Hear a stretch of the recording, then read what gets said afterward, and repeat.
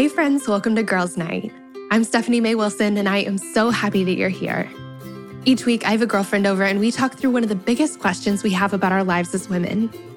We're talking about friendships and faith and relationships and self-confidence, about our calling in life and how to live every bit of our lives to the full. Life is so much better and easier and absolutely more fun when we navigate it together as girlfriends, and I cannot wait to get started. So, we know that sex is an important part of marriage, right? But because it's such a personal, intimate thing, it's often the area of marriage where we have the least amount of help, guidance, and support. If sex is uncomfortable, or if it hurts, or if it's just not as good as you thought it would be, or if you find yourself wanting to have sex more often or less often than your partner and is causing some tension between you, or if one of you is struggling with porn, or if you're just not feeling as connected or free in your intimacy as you want to feel, we don't necessarily know where to turn for help. And while there are some books and resources available to us, a lot of advice out there about sex and intimacy just honestly isn't that good. Sometimes it's not just unhelpful though, it's actually damaging. A lot of us are suffering as a result of the bad advice we've been given in the past, sometimes without even realizing it. And all of that is exactly why I'm so excited about today's episode. Our guest this week is author and sex expert Sheila Gregoire. Sheila has written several books, but two of my favorites are The Great Sex Rescue and The Good Girl's Guide to Great Sex.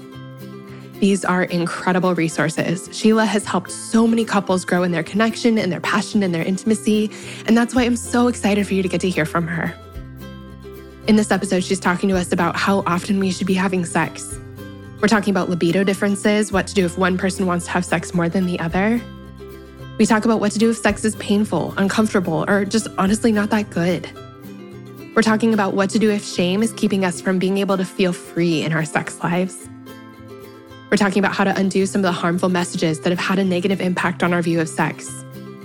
We're talking about what to do if your spouse struggles with porn, and seriously, that's just the beginning. Friend, if you are struggling with literally anything in your sex life, I want you to know that you are so not alone. And also, you don't have to walk through this alone either. But before we dive in, I have a resource I want to share with you. It's my newest prayer journal. It's called The Between Places, 100 Days to Trusting God When You Don't Know What's Next. I actually wrote this book as my husband Carl and I were going through IVF, and so this book is so close to my heart.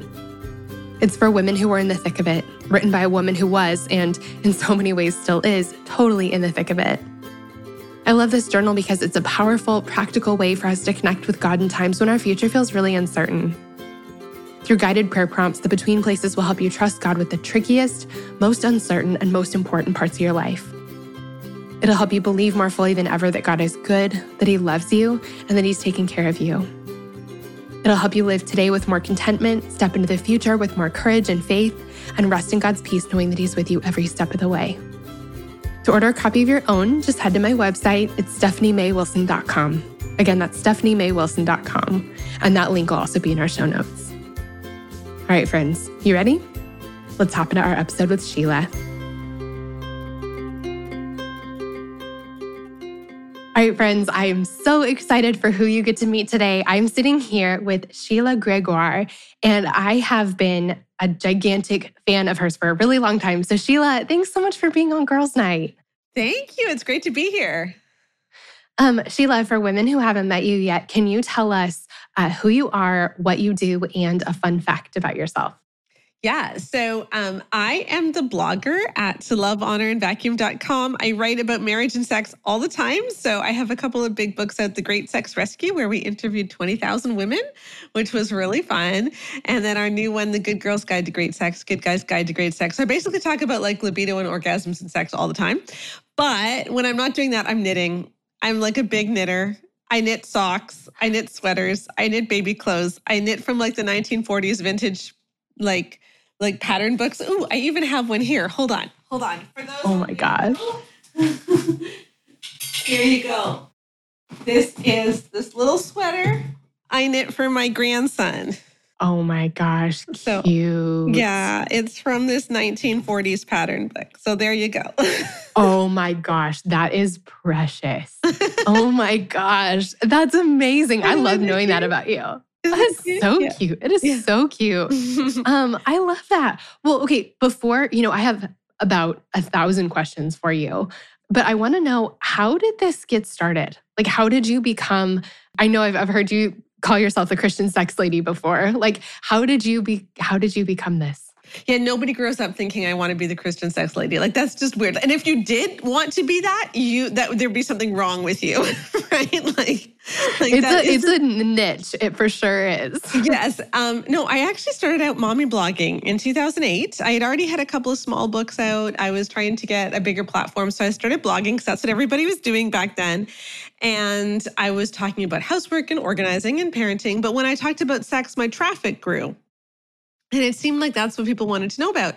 And my husband and I were also speaking at marriage conferences, and we always got given the sex talk because nobody else wanted to do it. And we'll talk about anything. It doesn't bother us. So, we sort of just got in that space. And before you knew it, that was most of what I was writing about and researching about. And and then To Love, Honor, and Vacuum just kind of delved into that. And now we've got the Bare Marriage podcast and so much more too. Love that. I love it. I came across the Good Girls Guide to Great Sex right after I got married. I had a girlfriend give it to me, and she brought it to me.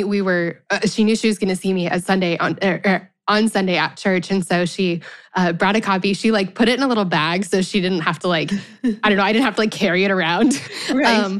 But she gave it to me, and she was like, "This is just an incredible resource, and I'm so happy to have it." And I've passed it on to so many people. And then I came across The Great Sex Rescue a couple months ago, and I listened to it on Audible. And I think it took me maybe 2 days. And I told my husband, you have to listen to this. And he did too. And it is just the most helpful thing I have heard anyone say about sex, and reinforced so many things that I thought were true, but nobody, people aren't talking about some of these things, or the way that they do talk about them isn't this way. It was so helpful. And so I can't stop talking about your work. We had you do a bonus video for our marriage course that we recently started doing. But I just knew that I wanted to share you and your resources with our Girls Night community, because the work you're doing is honestly life-changing. So I'm really grateful for you. Well, thank you. So I know you've been doing this for a really long time. You've you interviewed 20,000 women for The Great Sex Rescue. Mm-hmm. I want to know what some of the common struggles are that you see couples having when it comes to their sex lives. Yeah, I think it can be kind of summed up in two things. So either libido or obligation. And they're actually quite linked. But the most common problem that people talk about is libido. And usually it's that he wants sex and she doesn't. And so it's presented as, how can we boost her libido? How can we get her libido higher? And you know what? That is a valid question. I have a course about that. It's important to talk about it. But I think in many cases, we're missing the boat, and that's not the real problem. It might be the most common thing you fight about, but libido is not a problem. Libido is a symptom. Interesting. Libido is caused by a whole bunch of other things. And it could be that the reason she doesn't want sex is because sex has always made her feel used, or it's never felt very good for her, or it's almost entirely about him. And one thing that we found in our survey of 20,000 women is that we've got a 47-point orgasm gap. Okay? Meaning that 95% of men report that they almost always or always reach orgasm in a given sexual encounter, and the equivalent number for women is only 48. So we've got a huge orgasm gap. And if I were to put a piece of chocolate cake in front of you, I would not have to convince you to eat it, probably, if you're a chocolate person like I am. Because chocolate is good, right? And sex is supposed to be good. And so why are we spending all of our time lecturing women on how great sex is and how they should want to do it, instead of asking ourselves, why doesn't she like chocolate cake when chocolate cake's amazing? There must be something wrong with the chocolate cake. So Let's Yeah. figure out what's wrong with the chocolate cake. Like, let's figure out what's going on with sex, that it isn't something that she wants. Yeah. Yeah. Well, okay. There's so many pieces of this. I'm going to try to like be orderly about this, but now I have 47 new questions. Well, so that's one thing to kick it off. Like there is this widespread rumor or truth, depending, you can tell us, that men want to have sex more than women do. Mhm. And like, is that true? Well, are men taller than women? Generally? Yes, but not always, right? Yeah. And we get this when it comes to height, right? Like men are taller than women, but that doesn't mean that all men are taller than all women. You could easily have a man who is shorter than his wife. Like my great-grandfather was 5'6". My great-grandmother was 5'11", and all the men in the family since have been over 6 feet. Because, and it's not because of my great-grandfather, it's because of my great-grandmother, because she was tall. Yeah. And libido is kind of the same. So if you think about it as two overlapping bell curves, like yes, men often have a higher libido, but they don't always. So what we found in our survey is 58% of marriages, he has the higher sex drive. In 19%, she does. And in 23%, it's shared. So there's not really a big difference. However, we also found that there's several key beliefs that are really common, especially among evangelicals, that artificially lower a woman's libido. So if she hadn't been taught this stuff, if she hadn't believed this stuff, she is more likely to have a shared or a higher libido. So what are those things? Well, things like, for instance, all men struggle with lust. It's every man's battle. We teach this like crazy. And we found that being taught this as a teenager, even if you never believed it, lowers your libido when you grow up. Why? Because, well, I think there's several things. We talked in focus groups to women to try to figure this out. But one of the reasons is it presents sex as a threat. So if all men struggle with lust, it's every man's battle, then a man can't look at you and respect you. So we can't have real intimacy. We can't experience a safe relationship with a man because he's always going to objectify me. So the objectification of women and male sexuality becomes seen as one and the same thing. And that makes men seem icky, and it makes sex seem really icky. Because you feel like whenever I'm in public, all the men around me are undressing me with their mind. And that's just always going to happen because that's the way men are. And that's just a really, really toxic message that is not based either in science or in scripture. And yet we teach it a lot. Yeah. What have you guys found is true? Because I mean, I didn't grow up really in the church at all, but I do remember being taught something like men think about sex every 0.05 seconds or something, which is like, if your thought lasts for 0.0, like it's like, so you're thinking about it literally all the time. Yeah. What have you found in terms of that? Like, do men really have this like insane, insatiable sex drive? Is that real? We know that some men probably do, right? Just in a bell curve, some men probably do, but a lot of men don't. And we know from the most recent brain scan meta-analysis, so these huge, huge studies where they looked at all of the individual studies of MRIs between men and women's brains, is that there is not a significant difference at all. Almost all the difference between men and women's brains can be chalked up to just men have bigger brains than women because men are bigger than women.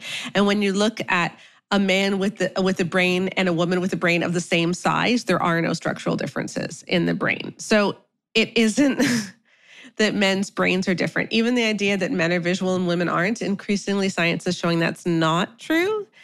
What's actually happening, and this gets kind of technical, is women have more arousal non-concordance, okay? And what that means is that your body can be turned on without your mind being turned on, or vice versa. So when women are exposed to visual stimulation, for instance, they could get lubricated. Like you can picture these college students getting paid money to be hooked up to these machines, taking probes in all the wrong places, right? and they're showing women pictures. And they're getting physical symptoms of arousal, even when their brain is saying, no, I don't like that. And with women, it's much more likely to happen than with men. So with men, when their body is aroused, it's more likely that their brain is also going to be saying, yeah, I'm aroused. But with women, it's not quite as straightforward. And women and men also tend to get aroused by different visual stimuli than each other. So it's not that women aren't visual. It's just that we interpret it differently. Yeah. And a lot of that is cultural. So, increasingly, for instance, we're finding that younger women talk a ton about thirst traps, right? And talk a ton about six-pack abs and all this stuff that I didn't even know what a six-pack ab was until I had teen girls, okay? Because I'm Gen X and we didn't talk about this. Wait, okay, now I'm I know what, a six-pack. Yeah, six-pack. Your abs. No, we didn't talk about this when I was a teen. I didn't know. Okay, I got really nervous really quick. I was like, am I really old? And this is some, Gen Z thing that I don't know what it is. Like, oh yeah, six-pack. Yeah. You guys didn't talk about that? No, we didn't. We didn't. And this is the thing. The way that we talk about how visual girls are today is totally different than when I was growing up. And so increasingly we're seeing that girls are visually stimulated because today they're allowed to be and they're encouraged to be. Now, I'm not saying that's a good thing, okay? I'm not saying that girls should be objectifying men any more than men should be objectifying women. So I'm not saying, yay, girl power. That's not the point. The point I'm just trying to make is that it's not a biological difference in the way that we often talk about it. So men, there's certainly different hormones. There's certainly, if you look at bell curves, like I said, men do tend to have higher libidos, but it isn't as straightforward as we think. I love hearing this because I think that when you are told all the time, and I've seen this, I've kind of become, so right after I got married, my friend Hannah, who's been on the show a bunch of times, she's amazing. We went out to lunch and she said, so how's sex going? And then she paused and she goes, you don't have to answer that question. But she goes, I just decided that I was going to be the friend who asks because nobody asks. And so if things aren't going well, who do you talk to? And so she asked, and so I answered, and we got to talk about it. And I love that. And that was just so inspiring to me. And so I feel like I've kind of become that friend also. That's like, how is this going? You don't have to talk about it, but you can. Yeah. And so because of that, I've talked to so many people about their sex lives and how it's going for them. And I've heard from so many people that it's really surprising in marriage when you're told all your life that your husband is going to just want to have sex with you 100% of the time. And then he, wants to sleep and eat. And sometimes he just isn't in the mood or, he's just a person. Yeah. That is really, I think, surprising. And I think that it's really easy to interpret things like that as a personal thing. It's like, men always want to have sex, always, 100% of the time, no matter what. But my husband is occasionally trying to eat and sleep and just be a person. Does that mean that he doesn't want me? Does that mean that there's something wrong with me? And that's a conversation that I feel like so many of us have had because we've been told that men are this way. And so when we don't see that reflected, it's really it causes problems. Yeah. Have you seen that? Absolutely. And I think among women in their 20s, it's even more so because we are seeing, again, that women in their 20s do tend to have a higher libido than women of other generations when they were in their 20s. Because I think women have been given permission to today in a way that older generations weren't. And so it is very surprising. And I've talked to so many women who had to go to counseling. They had to go to marriage counseling to figure out if they were just normal because they felt so rejected. And he felt like there must be something wrong with me because I only want sex twice a week, Yeah. Yeah. I love that. I love that. So backing up a little bit, I know that for a lot of people, they've heard messages their entire lives that they are not supposed to be having sex. And sometimes that message is given in a great way where it celebrates sex and talks about the fact that it is a really good thing. But a lot of times sex is talked about this dirty, bad thing that you should run away from with everything in you. And then all of a sudden you get to your wedding night and it's flip a switch. All right, now you're allowed to. And I know for so many people, they have a really hard time flipping that switch. Can you talk to us about that? How do we, if that's a message we've been given for so long, and then now we're having a hard time actually experiencing like freedom in our sex lives, how do we I guess how do we experience more freedom in our sex Yeah, lives? you know what I think is happening is it's not just that we're not flipping the switch. It's that the way that we handle the honeymoon actually creates a negative dynamic towards sex that wrecks the delight that we were having or the anticipation that we had. So if you think about it, before you're married, you're enjoying kissing, right? And you could even be having some long makeout sessions, or you're getting breathless and you're getting turned on. You're so looking forward to having sex. And then you get married and you're in that hotel room or the apartment or wherever you are, and you get naked and it's really awkward. And he kisses you for like a few minutes, and then you try intercourse and it feels invasive and terrible, and it might even hurt a little bit. It just feels really weird. And you think, was this really what I was looking forward to? And it can actually really make us feel like sex is something dirty because of the way we do it on the honeymoon. And this is something that we looked into a lot for the new edition of the Good Girls Guide to Great Sex and the Good Guys Guide to Great Sex, to try to help people set up the honeymoon, or if they're newly married and it didn't go so great, to help them, redo that. But I think what's happening is people aren't understanding the sexual response cycle. Okay, so think about it this way. Before you're married, you're making out and you're getting turned on. Why are you getting turned on? Because you've been making out for a really long time and it's not going anywhere. Like, because you can't go anywhere else, then you just spend that time like kissing and running your hands through each other's hair and along each other's backs, and you're being really affectionate, and you've probably just watched a chick flick and you've been cuddling all night. And it's just, there's all of this excitement building. And you let yourself sit in that place because you're not going any further. And that's the way our bodies work, actually, is there's several distinct phases. So you have excitement first, which is where, you're getting warmed up, you're starting to think about sex, you're breathing a little bit heavier, you're feeling tingly. Then comes arousal, which is when you get really lubricated. Your genitals, you start to feel like you want to be touched in those areas, in your breasts, whatever it might be. Then plateau, when you're almost at orgasm, and then orgasm. So you have to go through that in that order if you're going to reach orgasm. You need excitement, and then arousal, plateau, orgasm. If you go right for the genitals before she's even really excited, let alone aroused, it's going to feel like a pap smear. Like, it's just going to feel really awful. And I think what's happened is a lot of women have felt like they've been having pap smears on their honeymoon, and then they wonder why they don't like sex. Because you don't touch the genitals until she's aroused. You got to get her excited first and then into arousal. And if we can help people understand this, I think that we would do a lot better. See, the problem is for men, excitement and arousal look almost the same. There's very little difference. The penis gets a little bit thicker, the heart rate gets a little bit faster, but in general, there's not a lot of difference. For women, there's a big difference. And if you do things during the excitement phase or even pre-excitement that really should be done during arousal, it's not going to feel good for her. And so I have so many women telling me, I think my clitoris is broken, or I think my vagina has no nerve endings or something. And that's not the problem. The problem is they skipped whole stages. And then she feels like she's broken. In our surveys, we asked both women and men, does he do enough foreplay? Okay.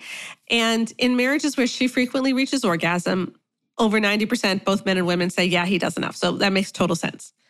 But when she doesn't frequently reach orgasm, 71% of guys still say they do enough foreplay. But so do 52% of women. And it's like, she's not reaching orgasm. So like, enough for what?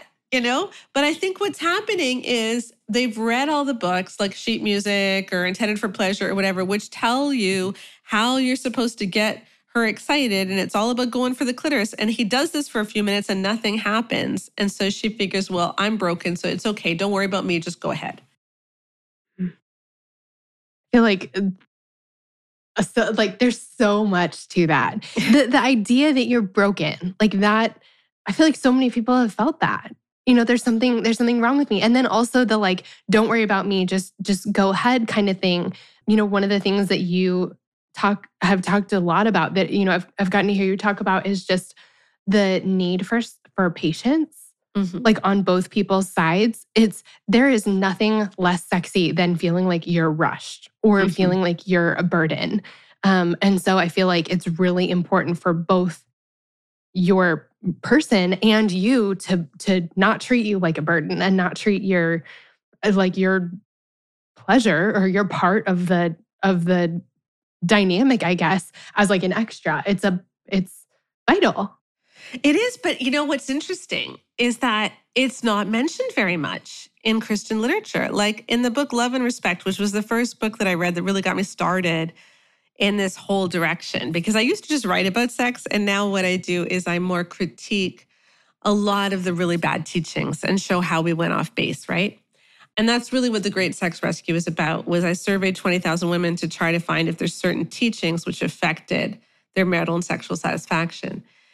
And it all started when I read the sex chapter in Love and Respect, because he wrote this entire chapter on sex, and he never once mentioned that women can or should feel pleasure too. Not once. The sex chapter just simply said that men need physical release. And so you should minister to him sexually as unto Jesus Christ. And if you don't, he's really tempted to have an affair. Yeah, that's not sexy either. No, no, it's really not. Obligation is not sexy. And yet, and actually the obligation, what we call the obligation sex message, so that idea that women are obligated to give men sex when they want it, was the most damaging message that we measured. It was largely the reason that evangelical women have twice the rate of a sexual pain disorder called vaginismus as the general population. So we measured 22.6% of women experience sexual pain. That's very high compared to the general population. And it's heavily linked to obligation sex. And in fact, a woman's chance of experiencing vaginismus or sexual pain increases when she believes the obligation sex message to the same extent as if she had been abused. So it's like our bodies interpret obligation sex as trauma. Wow.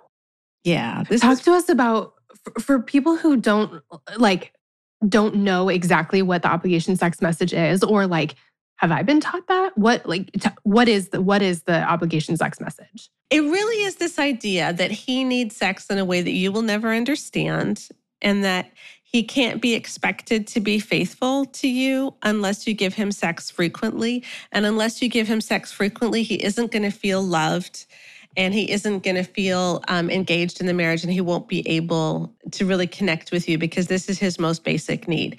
And it's often taught in church, like, do not deprive, do not deprive each other, using those verses, which is a misuse of those verses, because if she ain't orgasming and if she feels pressure, then she's already being deprived, because sex is supposed to be mutual and intimate and pleasurable for both. And as soon as you say that she doesn't matter, then it's no longer intimate. So those verses don't even apply. What those verses are saying is that a healthy sex life, which is mutual, intimate, and pleasurable for both, is supposed to be a good part of marriage. And Paul was arguing there against celibacy. He wasn't saying that you're entitled to sex anytime you want it, or you're entitled to intercourse anytime you want it. So it is a misuse of those verses. But as soon as we give this obligation message, we really create this situation where sex is no longer about intimacy, where it's a culmination of just the commitment and the passion that you feel for one another. Now, sex becomes simply something that she gives and he's entitled to. So it's a male entitlement and a female obligation. And when they both believe that, her orgasm rate plummets, her libido plummets, her sexual pain rates rise, her marital satisfaction plummets. It's just a very toxic mess. Yeah.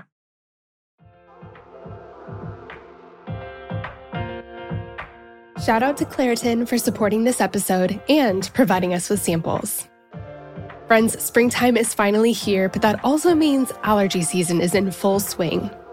I have always struggled with allergies, and I don't know about you, but I am especially allergic to cats.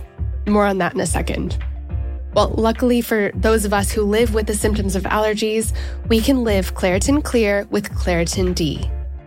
Designed for serious allergy sufferers, Claritin D has 2 powerful ingredients in just one pill that relieve your allergy symptoms and decongest your nose so you can breathe better. This double-action combination of prescription-strength allergy medicine and the best decongestant available relieves sneezing, a runny nose, itchy and watery eyes, an itchy nose and throat, and sinus congestion and pressure with ease. The time that I use Claritin the absolute most is when I'm at my parents' house, my childhood home. They have this absolutely beautiful cat that they love, and I like, except for the fact that he sheds so much. So that means that I'm basically sneezing from the second I arrive home to the second I leave, unless I take Claritin. My dad has even started having it ready for me right when I walk in the door. Are you ready to live life as though you don't have allergies? It's time to live Claritin Clear. Fast and powerful relief is just a quick trip away. Ask for Claritin D at your local pharmacy counter. You don't even need a prescription. Go to Claritin.com right now for a discount so you can live Claritin Clear. Use as directed. Claritin, thank you so much for sponsoring our girls' night. We love having you.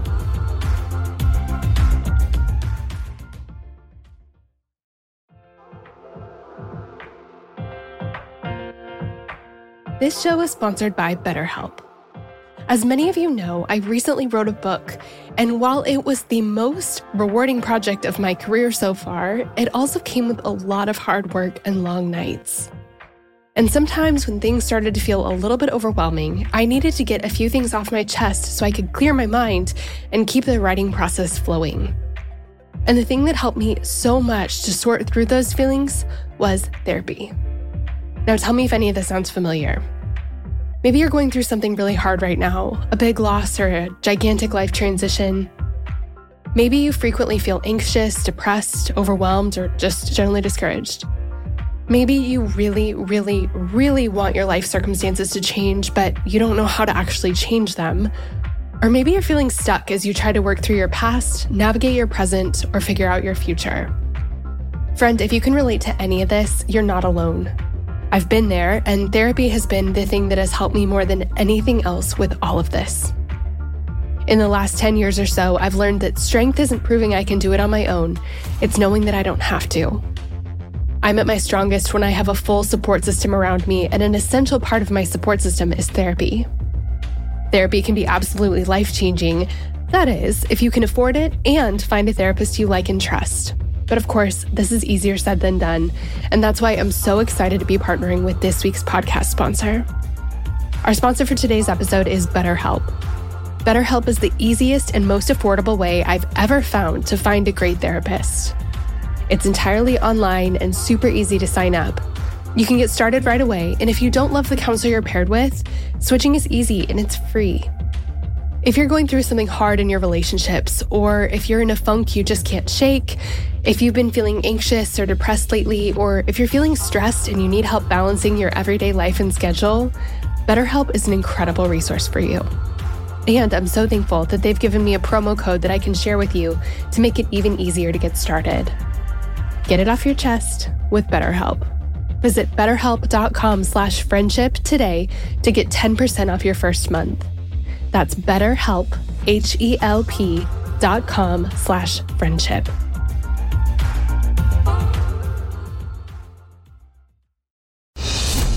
Well, good day to you. It's Joel with The King Country, dropping in to let you know that our brand new film, Unsung Hero, is in theaters now. It's Luke here. We've teamed up with the creators of Jesus Revolution to bring you this adventure of a lifetime. It's a powerful, true story about a family uniting, growing in their faith, and facing the impossible together.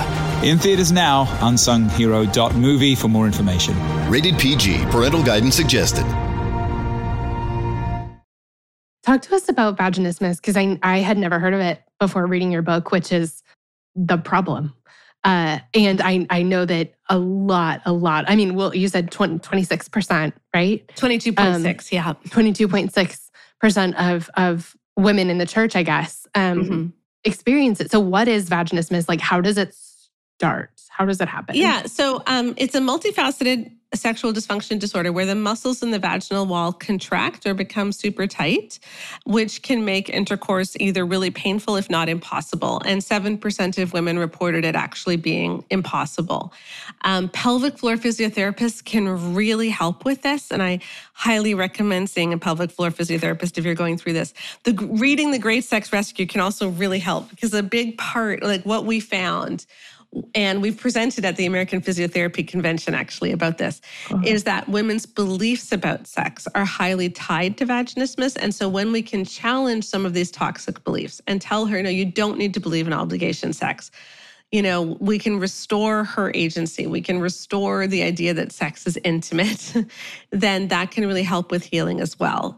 And a number of things can contribute to it. It's how we hold our pelvic floor.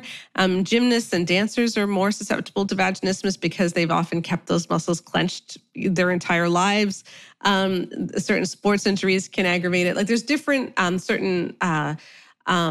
digestive issues can aggravate it. Like it is a multifaceted thing. And so it can be complicated to treat, but pelvic floor physiotherapy is the way to go for that. And it's interesting that so many people have never heard of vaginismus, but almost everyone knows what erectile dysfunction is. Like we all know that one, right? And vaginismus is way more common among people under the age of 40. Way more common. And yet it gets almost no research dollars. And it's actually more, like erectile dysfunction means you can't have sex, okay? Vaginismus also means you can't have sex, but it also causes her deep pain. So like this is really, erectile dysfunction does not cause pain, but vaginismus does. And yet we're not really researching it or putting the priority there. I know that you've talked about like kind of a sort of like a vicious cycle of like, if you try intercourse before you're fully aroused, then it's more painful. And then the next time you're kind of scared, so you're clenching more, and then it's like more painful. Is that a cycle of vaginismus, or does that cause vaginismus, or is it just more like painful intercourse? It can be. What we also found in that like bad first sex can increase the chances of having vaginismus. So we found that among couples who only ever had sex with each other, and when we controlled for abuse, so that wasn't a factor, if you waited until after the wedding, you were 25% more likely to experience vaginismus than if you had sex before the wedding. Now, I am not saying that people should have sex before the wedding, but what I am saying is that's a very clear sign that the way we're doing the honeymoon is wrong. Because we're rushing things, and then things are uncomfortable. She feels bewildered. You push through because you're supposed to, and this can create a vicious cycle. Which again, pelvic floor physiotherapists can help you get over this. But also, if there's pain, just stop. Like, just stop. Sex is not supposed to hurt. and if it does hurt, the first time, like the hymen breaking is not a super painful thing. Many women already have a hymen that's broken. Some women do have like a perforated hymen or where there's only small holes and they actually need it surgically open. That's really rare. So I don't want to cause everyone to fret about that.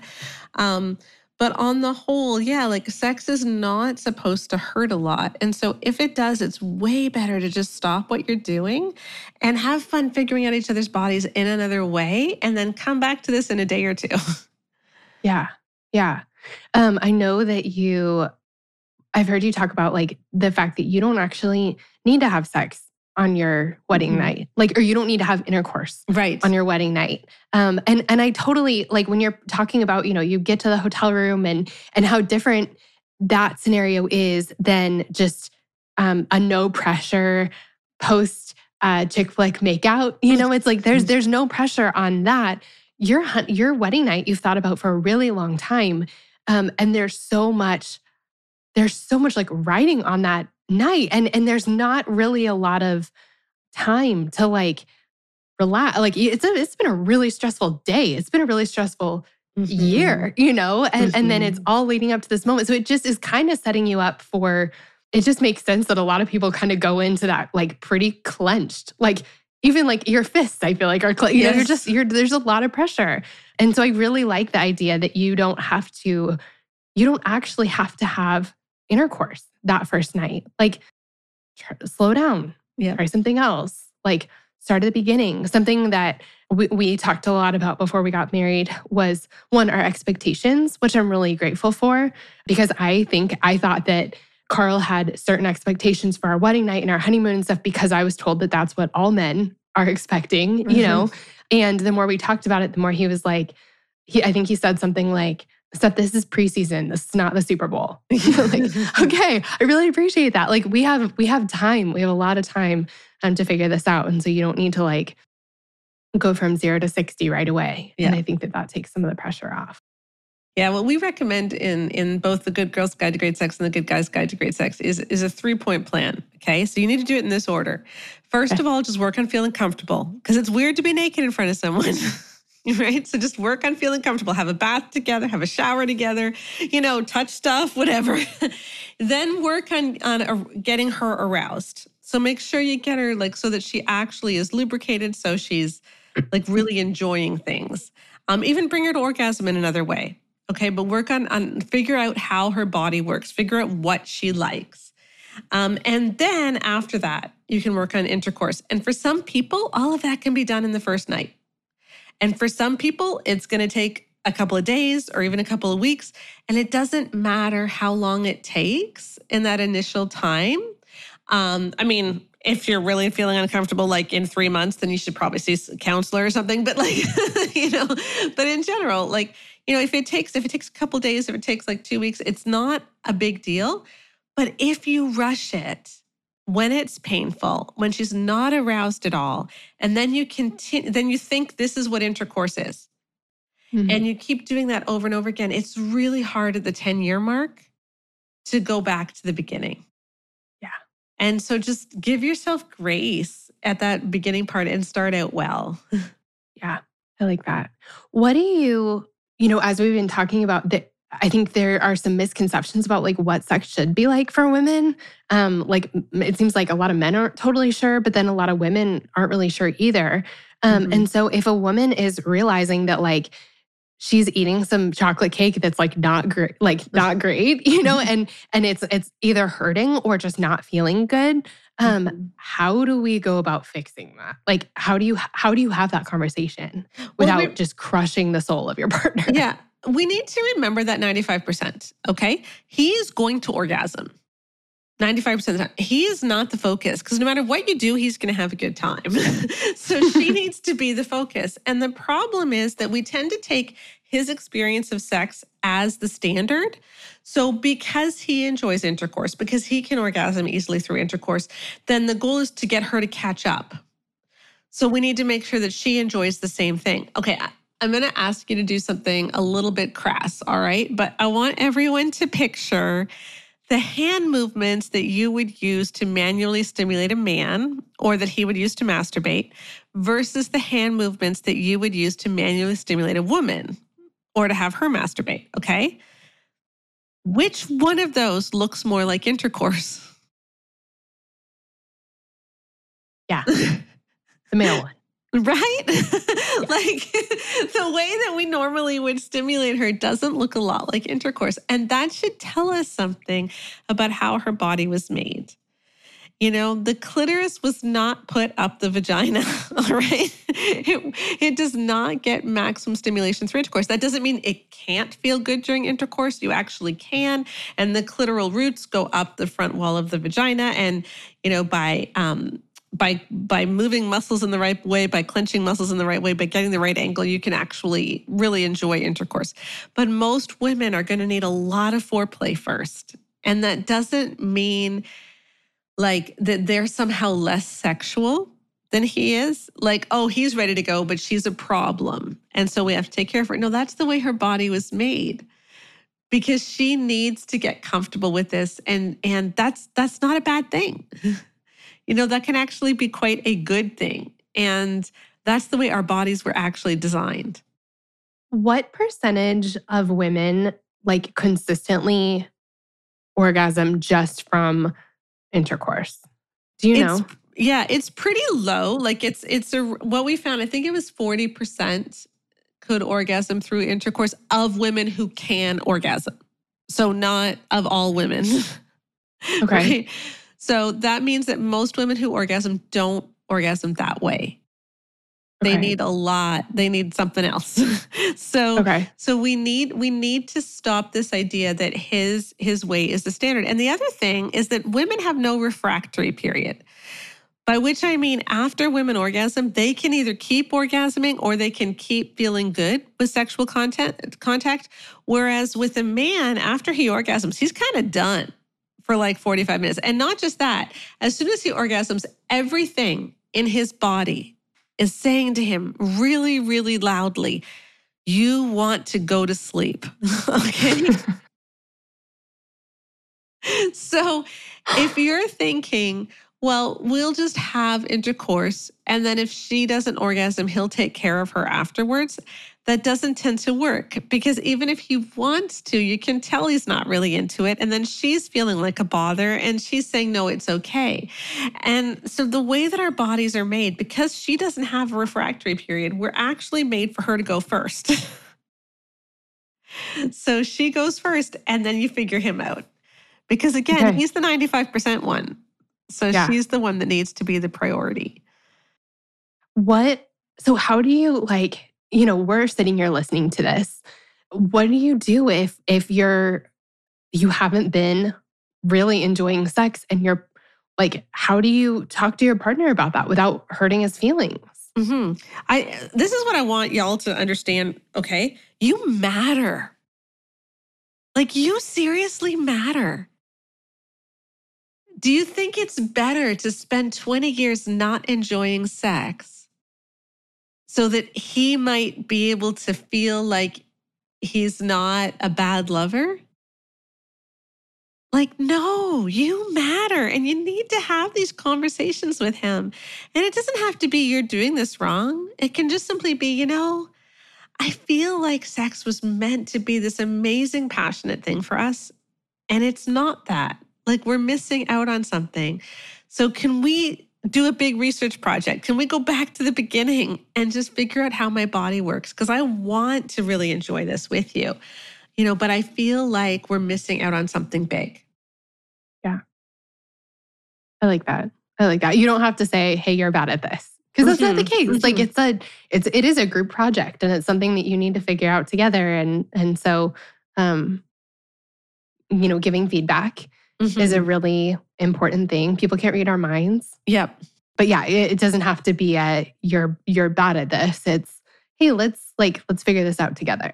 Right. And the other thing to remember is if he is honestly not interested in making you feel good, if he honestly thinks that intercourse is all that matters and he should get to just have intercourse no matter what it does for you, it's all right for you to say, I love you.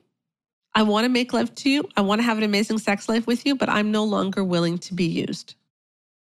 Mm-hmm. And so until we're going to make this into a mutual thing, I'm going to say no. That's totally okay because sex was meant for you too. You're not refusing sex. You're just refusing to be used. And in the long run, when women allow themselves to be used, that ends up really bad. Women can only do that. What we found is women can only do that for like a couple of decades, and then the marriage just gets sexless anyway. Oof, man, that's really hard. This is hard.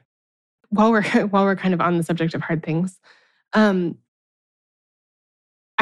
you talked a lot about in the Great Sex Rescue is if your spouse struggles with porn. Mm-hmm. And, kind of the obligation sex message. I think that there is also sort of this idea that like, if your person struggles with porn, if you could just like step it up, then they wouldn't. Talk to us about that a little bit. Yeah, like there's a new book, relatively new book. It's just a couple months old now, Married Sex, and it came out after the Great Sex Rescue. And Gary had actually read the Great Sex Rescue, which made me really surprised that he put this in. But he was praising a woman for sending nude photos to her husband because he said now neurologically her husband would be drawn to her body instead of other people's bodies. So sending nude photos is a way to help them resist pornography, which is such a load of, I can't even say it, but like it's not scientifically sound. It's not morally sound. Like you can't defeat porn by becoming porn, because the root of the problem with porn is objectification. It's saying, I get to use someone else for my gratification. I get to see them as only body parts. Whereas healthy sex is not about using someone for your gratification. It's about truly knowing someone. Sex and porn are polar opposites. They are not substitutes for one another. And you can't have so much sex that he won't watch porn, because porn is him wanting to use and objectify someone else. And in a relationship, that's much harder to do. And so even if you're having sex with him, if he really wants to objectify and use someone, he's going to go do that. And so we need to stop this idea that it's everywhere. It's in so many resources. Like Sheet Music by Kevin Leman told women that it's a good idea to give him a hand job or oral sex during your period, because 5 days is a really long time to go without watching porn. Like he could get tempted because your period is a difficult time for your husband. Everyone just sit on that for a minute. He said that your period is a difficult time for your husband. Okay. Difficult time for somebody. Yeah. I don't know that it really impacts him that much. Yeah. But this is really common. Every Man's Battle talks about how, when he quits lust and porn, women can be like merciful vials of methadone for them. So you are his methadone, which is so dehumanizing. It's like what he really wants is that, but he will settle for you because you can drug him enough and satiate him enough that he won't go for what he really wants. It's really, really scary. So this message that his porn use is your fault is simply not true. You cannot be sexy enough to stop him from watching porn. You cannot have sex enough to stop him from watching porn. That is something he needs to decide to do on his own. You can, however, set boundaries. And you can say, this is not something that I'm going to tolerate in this marriage. This is not something I'm okay with. Yeah. What do you if there's a couple who is like right in the thick of it with this, like what are some resources? Or like, is it talking to a licensed counselor? Is that kind of a really good first step in the direction of kind of overcoming this like addiction, really? Yeah, it depends. Not all porn use is the same. Some guys honestly want to stop and they're able to stop. Most guys will need help, like an accountability group, a licensed counselor, or whatever. There's a lot of books that are really good. Jay Stringer's Unwanted is really good. Michael John Cusick's Surfing for God, Andrew Bowman stuff. There's a lot of books that are really good that are totally different from Every Man's Battle. So it's about understanding where the essential wounds came from that caused, the porn habit. It's understanding what vulnerability looks like and allowing yourself to be vulnerable with your wife again. Not trying to cover things up with porn, not trying to cover up some of your emotional pain with porn. All of that stuff does need to be looked at. So those books are really good. And I think, seeing a counselor can help both of you together. But, what we found is that about 50% of married evangelical men use porn in some way. Most of them, it's rarely. So it's not like it's daily or weekly or anything like that. But we're still looking at 50% of guys. And 83% of men under the age of 30 have used it at some point in their lives. The good news is, when you quit porn, if it honestly is behind you and you don't have this entitled mindset towards sex, your sex life in your marriage can be just about as good as if he'd never used it. So it is something that people can recover from when he takes that step. Yeah. This is like kind of a departure, but I want to make sure to talk about it.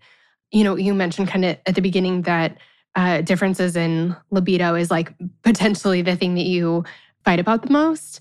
And I know that you talked about something called the spontaneous versus the responsive libido. And this is something I'd never heard before that I was like fascinating to me. So I want to hear about that and really want to just talk for a minute about what we do if like you would be happy with 4 times a week and he would be happy with 2, or vice versa, or whatever that looks like. So yeah, talk to us about the different kinds of libidos first. Yeah, so some people want sex first, like they're just totally in the mood, and then you start. And some people, they actually couldn't care less until they start kissing. So you think about any movie that you watch, any TV show, anything, the plot with sex always looks the same, right? So they're panting, and then they start to kiss, and then the clothes come off and they end up in bed. And no matter what you watch, that's what happens, right? Like they're going to pant and then kiss and close in bed. So that's what we think it goes like: pant, kiss, close, bed.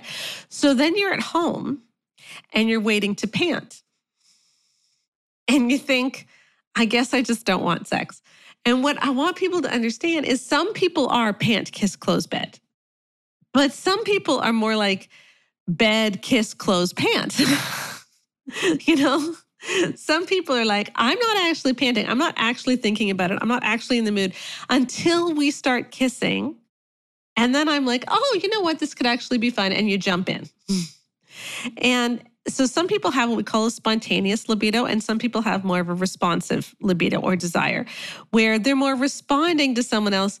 But when they decide, hey, this is actually going to be good for me, I am going to jump in, and they jump in with, the right frame of mind, their body totally responds.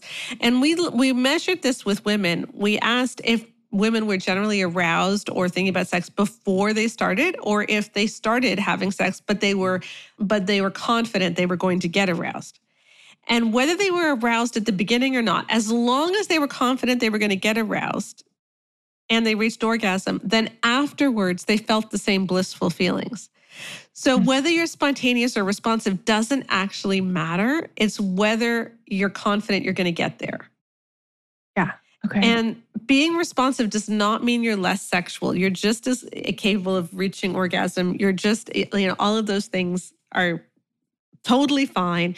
It's just that you may need a little bit more warming up. And men, while most men are spontaneous and most women are responsive, there can be the opposite.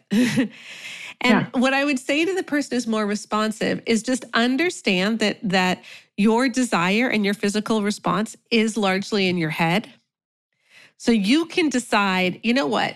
I'm not totally in the mood right now. I'm a little bit tired, but I know I'm going to sleep better if I have sex. I really love my husband or my wife, who's ever listening, and I want to have a great time. And so I'm going to do this tonight. And you just decide, I'm going to do this. You jump in and you start paying attention to your body. You think about your body. You think good thoughts. You don't let your mind wander, and sex will generally work well. And so to the responsive person, I would just say that if you're a more spontaneous person and you're married to someone who's more responsive, just realize that's not a rejection. Like, it doesn't mean they don't want you. But you do need to give them something to respond to. Yeah. So it's sort of like the inciting incident is different. Like for a spontaneous person, it could be the wind blows or something, and they're like, ooh, this sounds good. The responsive person may be thinking about something like their to-do list when the wind is blowing. Right. But if their person comes and starts kissing them, then they're going to go, oh, yeah, okay. Like I could be into this. But the fact that they were thinking about their to-do list instead of being inspired by the wind doesn't mean that they're less sexual. It just means that the thing that starts the ball in motion is just different for them. Yes, exactly. Yep. I love that. So when you are like in your marriage, as you're trying to kind of figure out what this looks like for you guys, if you do discover that one person's libido is higher than the other, how do you find a middle ground without people feeling rejected or deprived or pressured?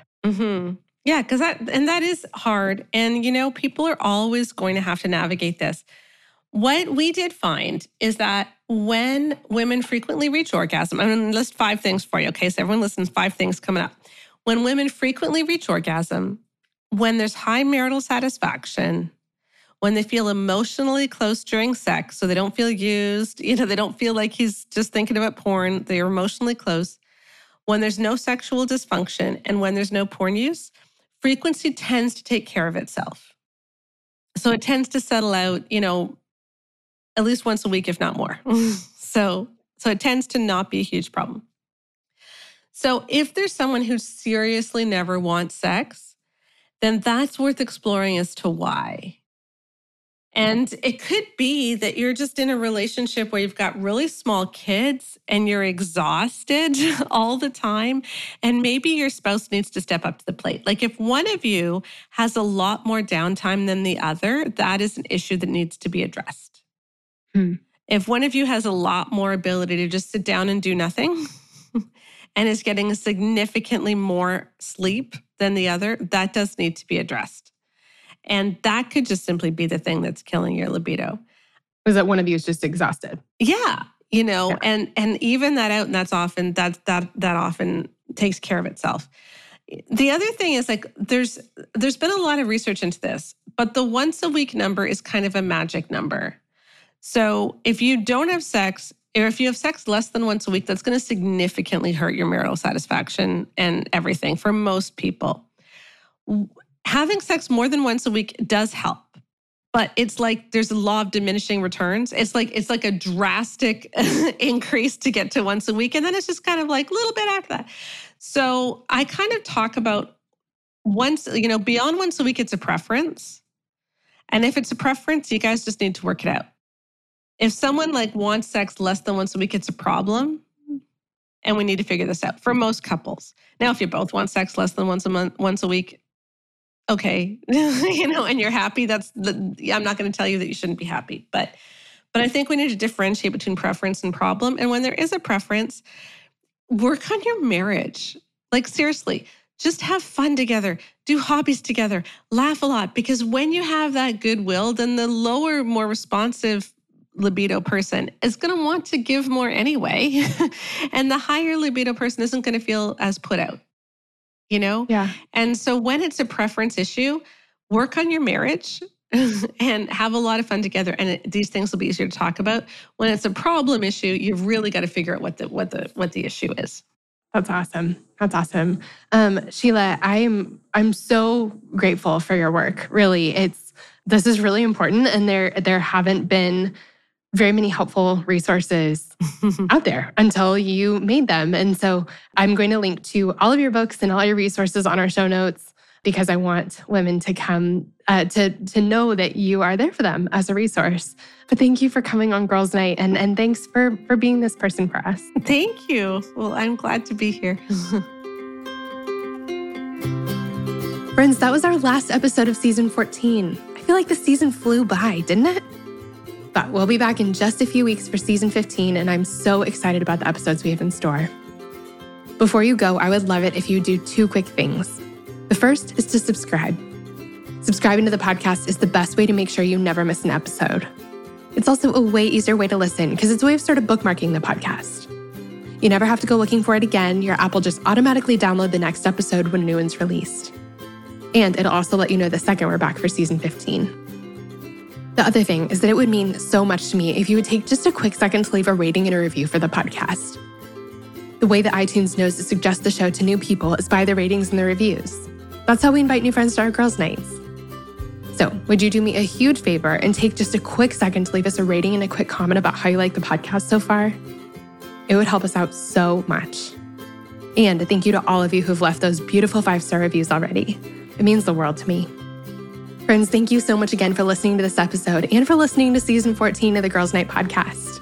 And I cannot wait to see you in just a few short weeks for Girls Night season 15.